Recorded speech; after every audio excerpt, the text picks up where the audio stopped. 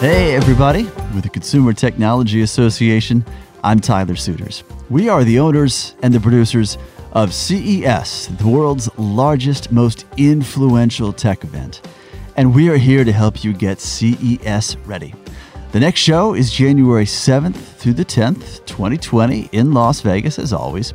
And today we're talking about vehicle technology, a key area at CES. The show features the world's leading auto manufacturers, self-driving demos, smart mobility solutions, and so much more. But today our focus around vehicle tech isn't just on the auto companies that are wowing us with technology that's already on the road, coming to the road soon, or even some of the concept vehicles we see. Today we're going off the road and onto the farm, and also onto the water, if you can believe that. So, two companies that are relatively new to exhibiting at CES. One is Brunswick Corporation, 175 years old, and think of that name, Brunswick. It goes back to billiards and bowling, but now this is a marine transportation company, boating, but it's also an innovation and technology company. And alongside Brunswick today, we're talking to John Deere, who's coming up on its second year exhibiting at CES. Remember last year's eye-catching self-driving farm equipment display? Well, John Deere is a company that is more than 180 years old, but another example of what you think of as an agriculture company that is really overall a technology company now at its heart. So today, a conversation about vehicle technology in its many forms and also venues on CES Tech Talk. Joining us now from John Deere's Intelligent Solutions Group is Dr. Julian Sanchez. He is Director of Precision Agriculture and Business Development, but I can shorten that, Julian, to say you've got to have one of the coolest jobs in the building, but the multiple buildings at John Deere. This is a remarkable sector for the company. It really is, and it's the sector that has grown the most within the company in the last 10 years. And for sure, I have one of the coolest jobs in the company. But I can tell you, there are others that work in my sector that would want to compete with me for that title or of the coolest job. So there are plenty of very cool jobs at Deere right now. So John Deere debuted at CES at the 2019 show, and in talking with folks from your company beforehand, Julian, one of the interesting aspects to me was the fact that what seems to perhaps other sectors to be a big splash for a company like John Deere in the self-driving or connected tech sectors is something that John Deere has actually been doing for more than a decade now. This is not new for you all as an innovation strategy or a company growth strategy, correct? Yeah, that's correct. So, if you go back to the early 2000s, 2002, we released our first self-driving technology to market, and we've continued to help farmers adopt those capabilities for nearly the last 2 decades. And then really the last 8 years or so, we've also been at the forefront of connectivity in agriculture. And that is where all agricultural vehicles that are out there now doing important jobs are streaming data, agronomic data and machine data in real time. And so the coolest thing about all this stuff is that there's that old adage of necessity is the mother of invention. For as long as we remember, farmers have been demanding these types of technologies. They're trying to do more with less. They're trying to farm better. They're trying to farm more effectively. And so the self-driving aspect of that, as well as the connectivity over the last couple of decades, have been outcomes of farmers, again, demanding these types of technologies to allow them to farm and do their jobs better. So pulling out part of your title, Julian, Precision Agriculture, I think it's to some degree clear how self-driving vehicles can adapt and advance that approach.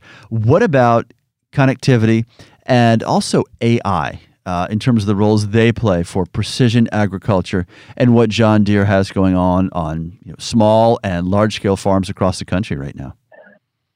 Yeah, and let me actually just emphasize that term first, precision agriculture, Mm-hmm. because it really will help me explain why connectivity and AI are so important.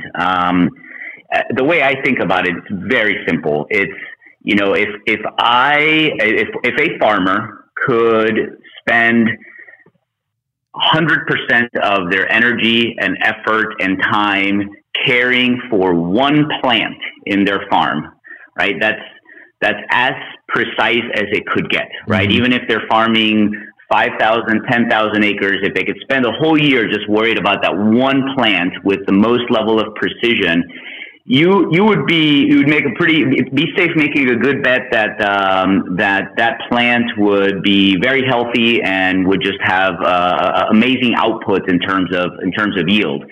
So the essence of precision agriculture as a term is, how do we enable a farmer to do that, to care for each individual plant at scale, right, across several thousand or several hundred acres. So that's what we're really after, both farmers and companies like John Deere, is to unlock the value there of being able to farm that way.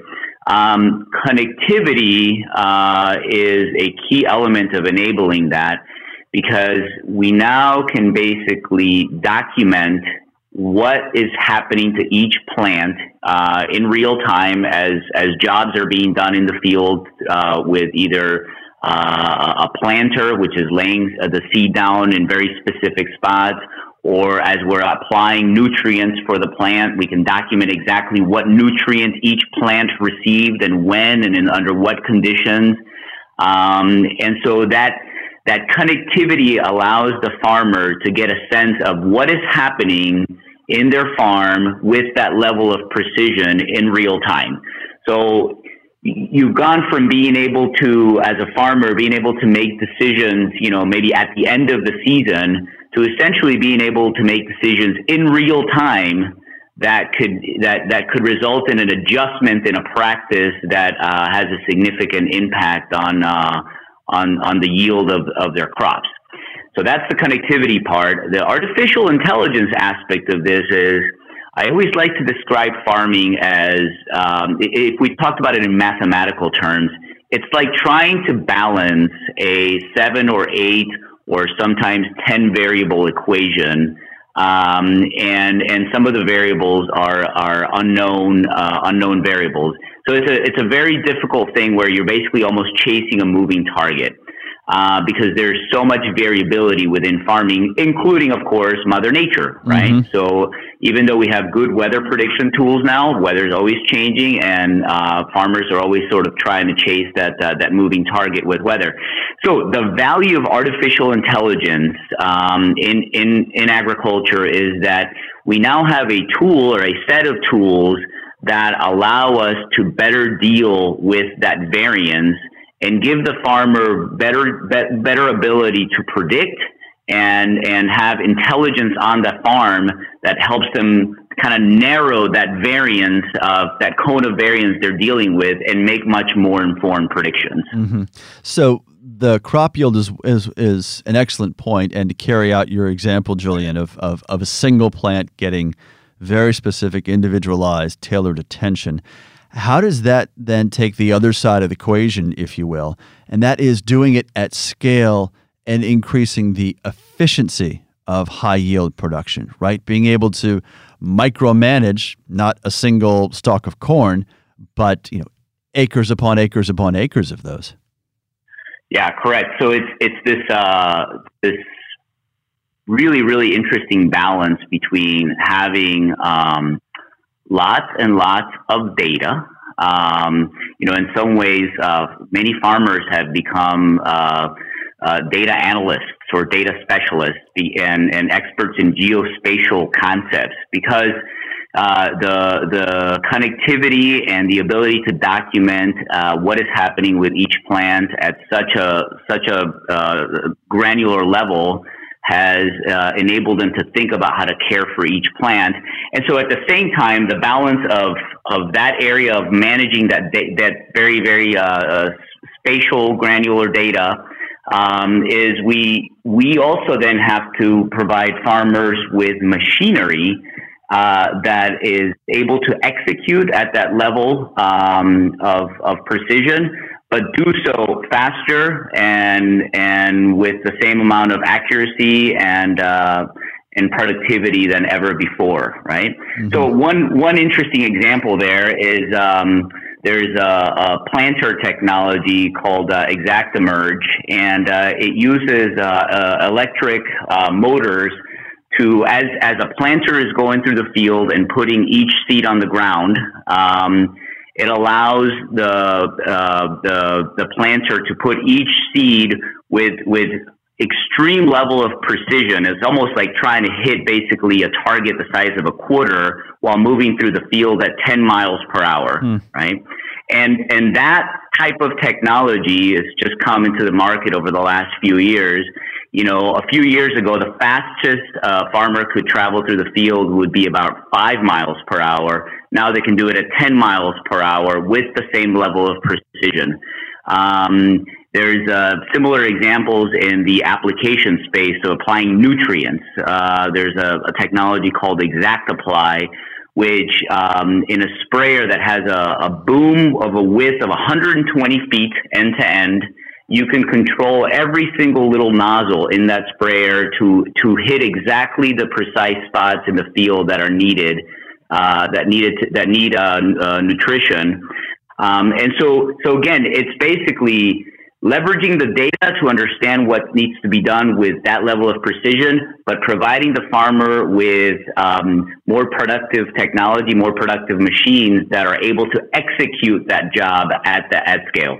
So let's get into the wheelhouse now, Julian, of John Deere, as many of us think about it. That is the manufacturing, right? The product, the tangible vehicles that you all are churning out, and maybe the most eye-catching display at CES 2019, and certainly, to rephrase that, one of the largest products we've ever seen at CES was an example of your self-driving farming equipment. How is that evolving even in just the last year in terms of use, efficiency, and what lies ahead in the next 5 or 10 years? It continues to evolve rapidly. So even just in the last year, we released a product to market that doesn't just help the farmers steer in very precise straight lines, but is able to execute turns at the edges of the field so that you turn around and then come back, and it does all of that automatically. Just spoke to a farmer about a month ago in North Dakota that said, hey, just planted a 400-acre field and never once touched the steering wheel of my tractor. So we continue to push the envelope there in that self-driving capability. We're also really, really, really focused right now on helping farmers automate the job of farming. So again, there is the steering aspect of it, which is very important. But just as important, and in some cases much more important, the farmer wants to know that the job that is being done by the machine, right? Nobody goes tractoring in a field. People go farming, right? So the job that is being done by the machine is extremely precise and extremely well done. And we are excited to be back at CES this year to highlight all of the technologies that we're implementing to help farmers continue to do that. In addition to the self-driving, we're going to have a couple of farmers actually at the booth with us. We thought it was important to continue to share the message with the tech community of why agriculture is such an important domain for technology. So again, our farmers are going to be there telling that story with us, and side by side highlighting the latest technologies that are helping all of this move ahead. So yeah, please come by and see us at CES.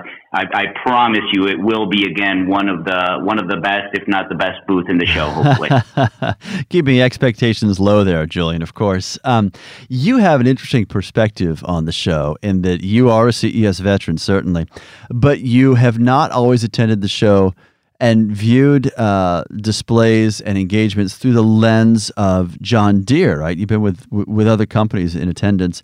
What's the value now you see for John Deere in this marketplace with these connections, with this particular audience? Yeah, we are a technology company, and so for us, when we look at CES, that is the technology show globally, and so we realized that as a technology company, we simply just have to participate in the narrative, and so from one perspective, we feel it's critical to go tell the story of agriculture to the rest of the tech community. Some of it is unknown, and the complexities and the interesting problems that exist in agriculture to be solved are unknown or not well known to the rest of the tech community. So we're there to do that. And then we're there also to engage with the rest of the tech community. Last year, just being at the booth most of the week, it was incredibly valuable for myself and for all of us from John Deere to engage with all of the other tech companies and share ideas right then and there about how we can continue to improve technology in this very important sector. All right, last question, Julian. Quick aside. What is the other aspect of the show that you might be able to sneak off and check out? I assume you're going straight for the vehicle technology sector, right, and self-driving, but maybe I'm projecting this on you too much. Yeah, so certainly always go there. I actually spend a lot of time myself going and looking for any and all technologies that are called sensor technology. So anybody doing work with cameras, even if they're not applying it to automotive, even if it's just for entertainment and taking videos, I feel like tracking that industry in that space always provides me personally with a lot of valuable insights about where the broader space of sensor technology is headed. So last year, went and checked out all the 360 cameras, and thought that was kind of an interesting emerging trend last year. I'm looking forward to seeing if it's progressed or if it's about the same this year. Yeah, scouting secrets from a CES veteran. Dr. Julian Sanchez is Director of Precision Agriculture and Business Development at John Deere's Intelligent Solutions Group. And Julian, great conversation. Let's pick it up again in Las Vegas in January. What do you say? Let's do it. Look forward to it.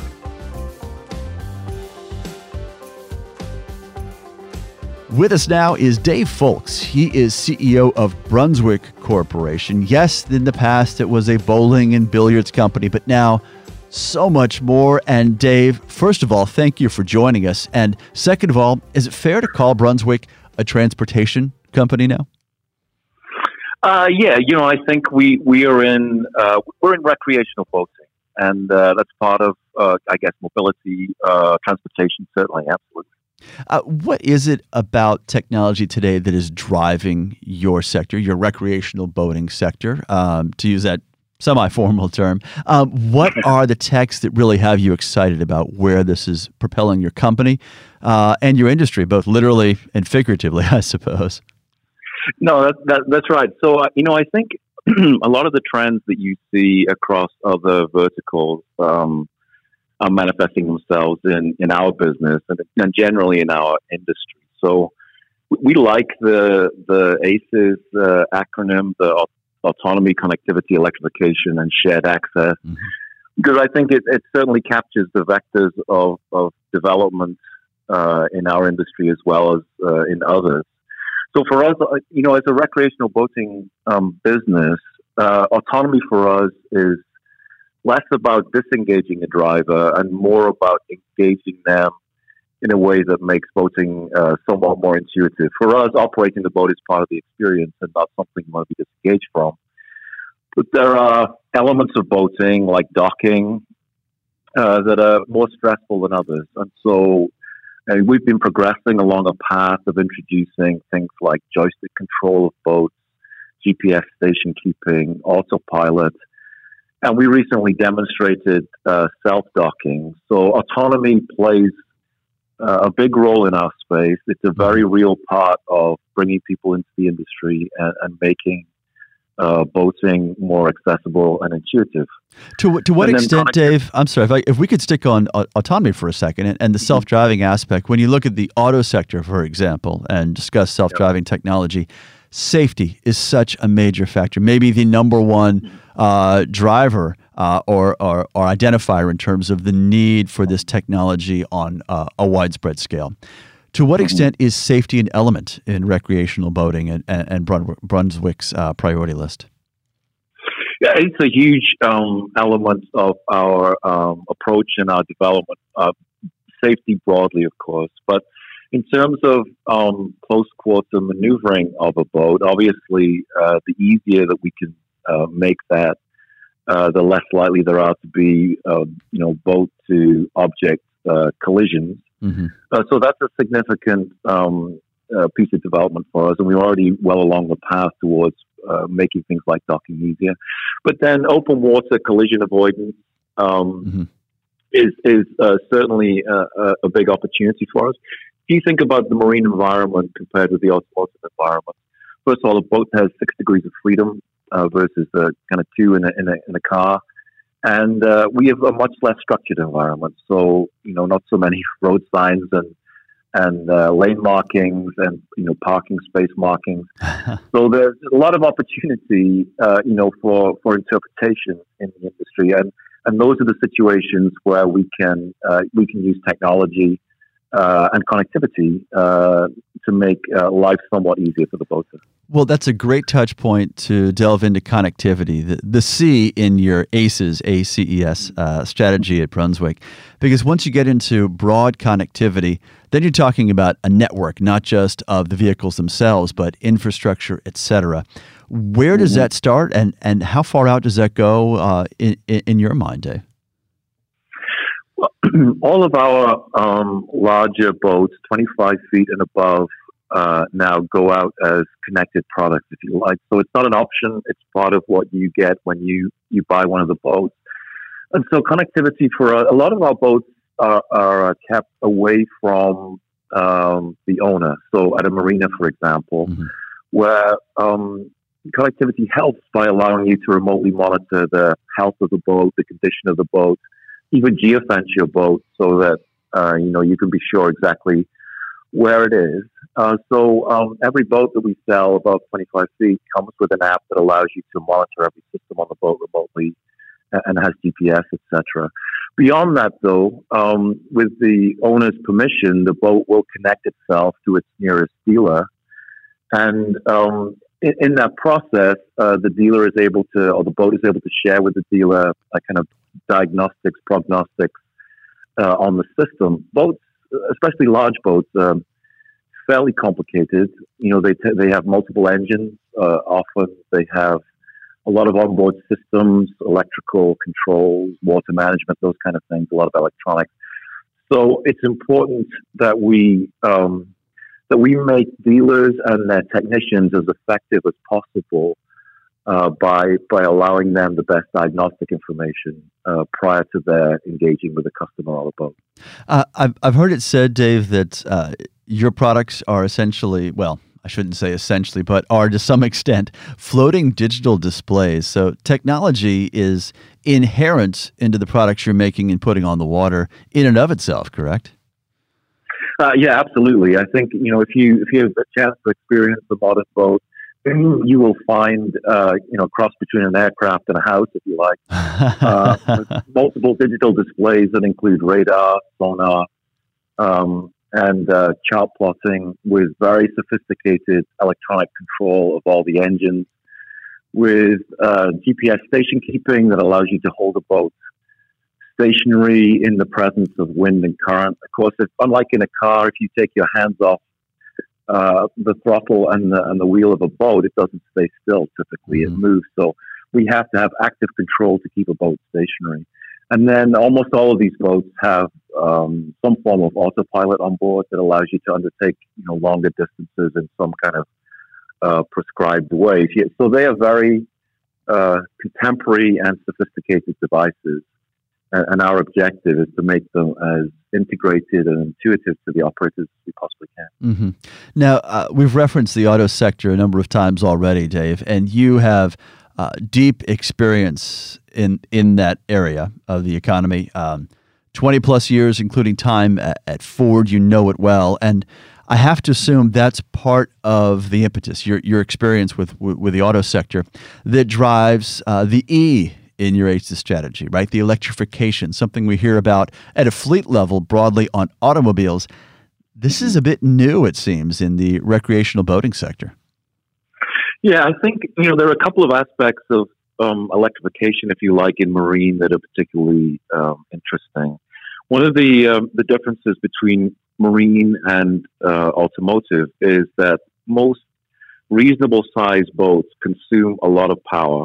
Obviously, moving through the water consumes a lot more energy than moving through air.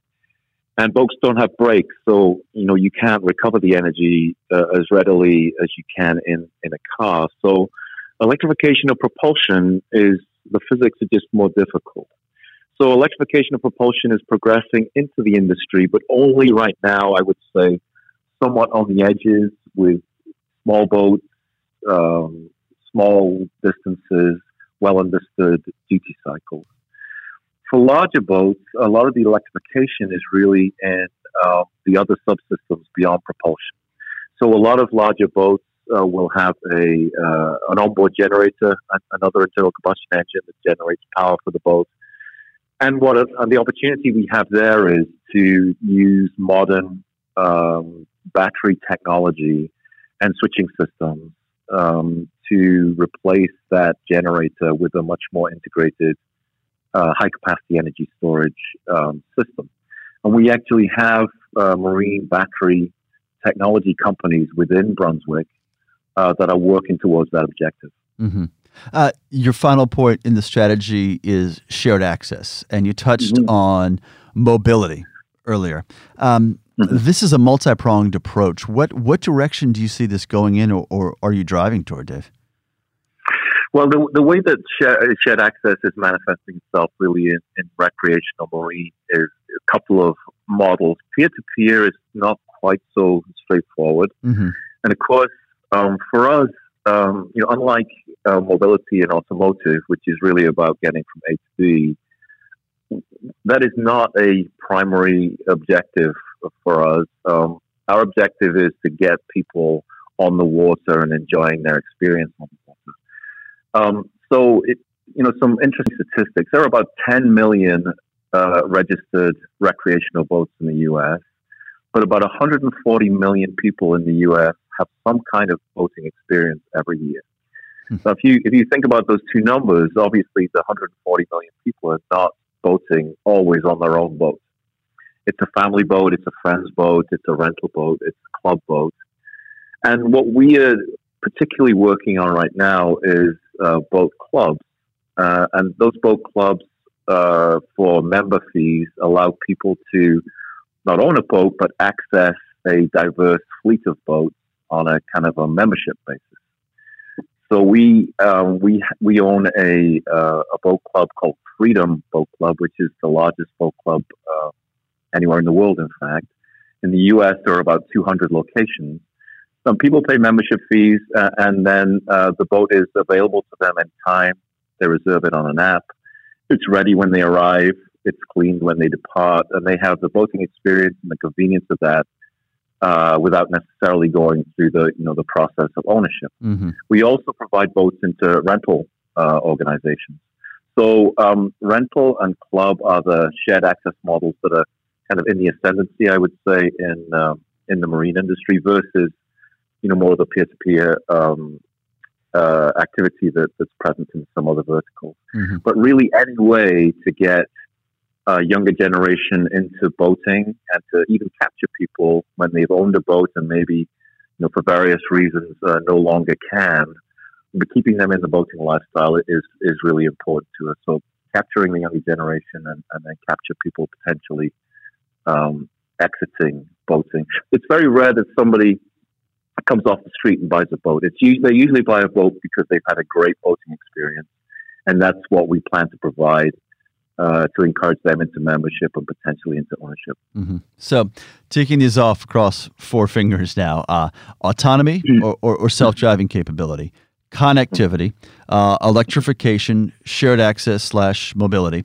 How do you focus all of that into Brunswick's presence at CES 2020? You've been to the show a number of times, and I know you've seen a number of the major auto companies focus like that. What's your approach for the upcoming show? Well, I think, our approach, first of all, is, I think we have an advantage here. I think, seeing our products in the main hall will be a little bit of a surprise to people. They're impressive. They're exciting. I think there's something about I'm not giving too much away, a fast boat. It's exciting. It's exciting to people.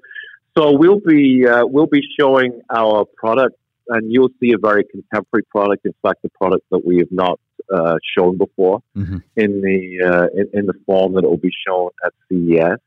It will contain all of the technologies that I've just described around electrification and connectivity, and some of those wonderful huge displays that you referenced earlier that include radar and chart plotting and sonar and all those things. But you will also see a boat that provides a very contemporary experience, whether it's something that you can share with your friends and family, a boat that will take a lot of people out, will be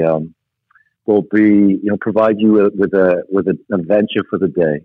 Besides that, we will be showing some of our other technologies that are evolving, and so you'll see what the next generation of boat might look like and what some of the technologies might be on board there. And of course, we'll be showcasing some of the shared access models that I described earlier. But you will see, I think, a truly exciting display, very dynamic, great products, but also a nice glimpse into the future of boating. Mm-hmm.